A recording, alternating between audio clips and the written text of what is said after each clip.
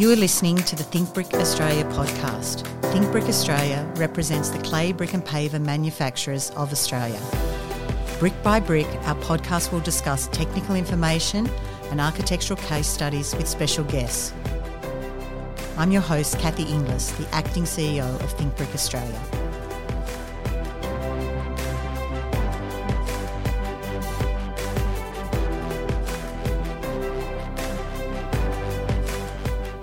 Today I'm joined by Jack Gill, the technical lead at Think Brick Australia, and we're going to talk about paving and specifications for clay pavers. So welcome, Jack. Thanks for having me, Kathy. So what are the relevant standards for clay pavers and what do people need to think about when you're considering clay pavements? Yeah, so there's a lot of different questions when we're going around and considering a clay pavement. So obviously it starts with choosing the right specific materials. And when we're thinking clay pavers, we want to be looking at the Australian standards that actually dictate the properties that those individual units should have. So these would be your AS 4455 and AS 4456 standards. And these apply to not only pavers, but also clay masonry and concrete masonry units. So specifically, we want to be looking at 4455.2, which is our pavers and flags standard, as well as our 4456 series and AS 4596. So Jack, the 4452 and 4456 series, these are the manufacturing and testing standards. So these apply to the pavers as they're manufactured and what we test to. Is that correct? That's correct. So these will dictate the different characteristics, including, your braking load, including your dimensions and other procedures and factors that the units will need to meet if they're used in a given paving application. So that's the manufacturing standard and the testing standards. And AS 4586, what's that one about, Jack? So AS 4586, that details and dictates your slip resistance classification. So if you can imagine a paver, if we're putting it beside a pool or if we're putting it on a roadway where you've got pedestrians walking on it, staircases where there might be obstacles, we need to ensure that people aren't going to slip over and that these surfaces will be safe for pedestrians to use. So there's different slip ratings required depending on what the application of pavers are and how they're used. Yeah, that's correct. So what are the relevant tests for clay pavers then related to the properties themselves? So as per AS 4455.2, so the dimensions of clay pavers is probably one of the first properties that we want to be checking over. And the dimensions can be tested and detailed in accordance with AS 4456.3, which is the method of test for determining dimensions.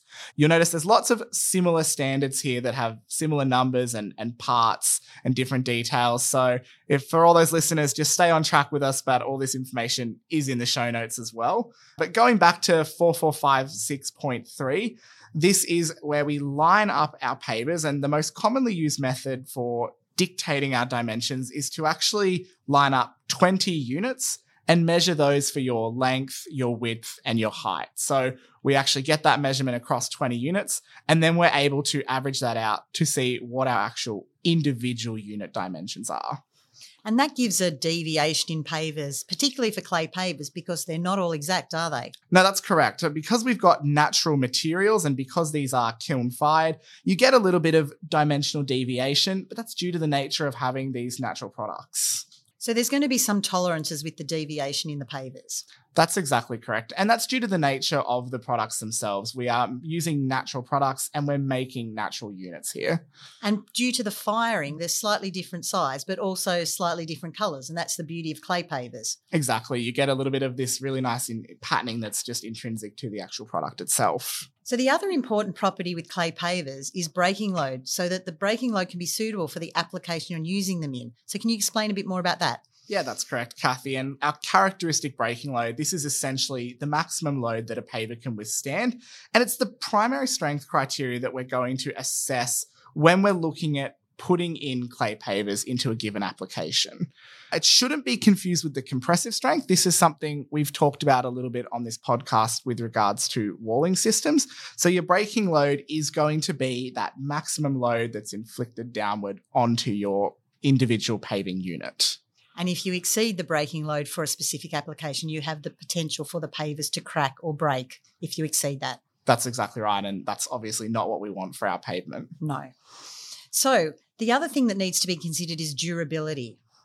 Yes, definitely. So this is something we've touched on in different podcasts here at Think Brick Australia, but the beauty of clay products is that they have that exceptional durability. So they are resistant to salt attack and they're resistant to different wear and tear. So if you're putting down a clay paving product, you're likely to have something that's going to be resilient and last the test of time.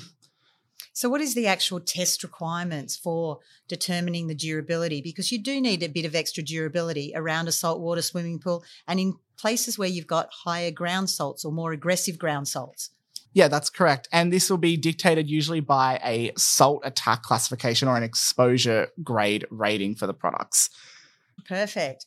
So what are some of the recommended specifications for clay pavers? So specifications are greatly influenced by the level of traffic or movement that you're going to get across your pavement. And it's dictated by how your pavement's actually going to be accessed once it's been laid. So if you can imagine the traffic movement or the load that's given from someone walking across the pavement varies greatly from having a vehicle or a truck driving down your pavement.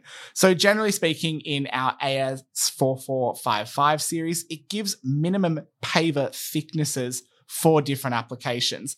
And this goes back to what you were saying before, Kathy, about ensuring that our pavers don't snap as a car is driving over them. So the thicker pavers have slightly better braking load. So when you've got vehicle movements or vehicles on them, you need that increased braking load. So those will be thicker pavers with higher braking load requirements. Yes, those would be those ones. And generally speaking, a 60 mil or sometimes even a 76 mil, almost comparable to a standard brick size, those might be used for those heavier trafficked applications. Excellent. Well, that makes sense. And the other thing is that the standards actually cover both pavers and flags. So what's a flag, Jack? That's a great question. So this goes down to the actual dimensions that we were talking about before and the size of our unit. So we have what we in the industry generally refer to as pavers or small format pavers. And then conversely, we have flags. And these flags are individual units that have a size larger than 0.08 meters squared. And the other thing with pavers is very important is the base they're laid on, because the base is critically important in determining the properties and the longevity of your pavement.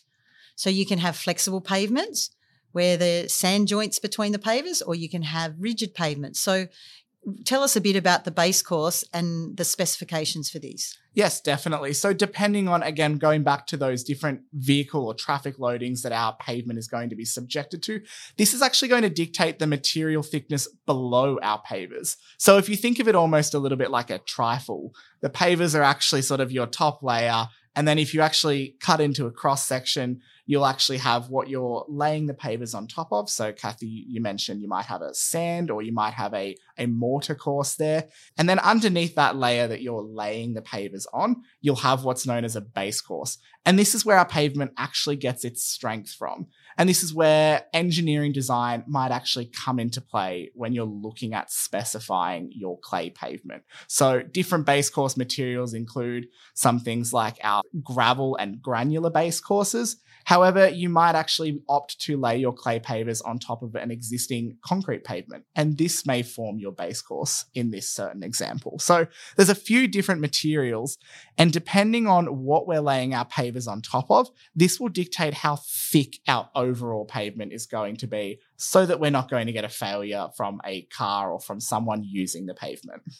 And I think that's good to note that there's a wide range of ways you can install clay pavers, and depending on the application, you need to pick the most suitable paver and the most suitable sub-base to perform to the application required. Yeah, definitely. There's a great deal of versatility. And the fantastic thing about clay pavers and clay products is that all of our manufacturers that we represent here at ThinkBrick make and manufacture a really great range of different products, different colors, different finishes. So depending on the look that you're actually after for that top layer that you're eventually going to see when the pavement is complete, you can actually go and access a range of different variations here to get the exact look that you're after. Thanks, Jack. And thanks for joining me on the Think Brick podcast today. And I believe there's going to be some more details on clay pavers coming up in a future episode. That's right. We have a couple more episodes coming, so everyone stay tuned while we pave the way forward. And for those that are looking for additional information following this podcast, you're more than welcome to go onto our Think Brick Australia website. We have some great technical resources specific to clay paving, and they will be a great resource for you for your next home paving project. Thank you, Jack. If you have enjoyed this podcast, please follow, rate and review our podcast. We are always looking for new ways to think brick. If you have an idea of what you'd like to hear about, there's a link in our show notes to let us know.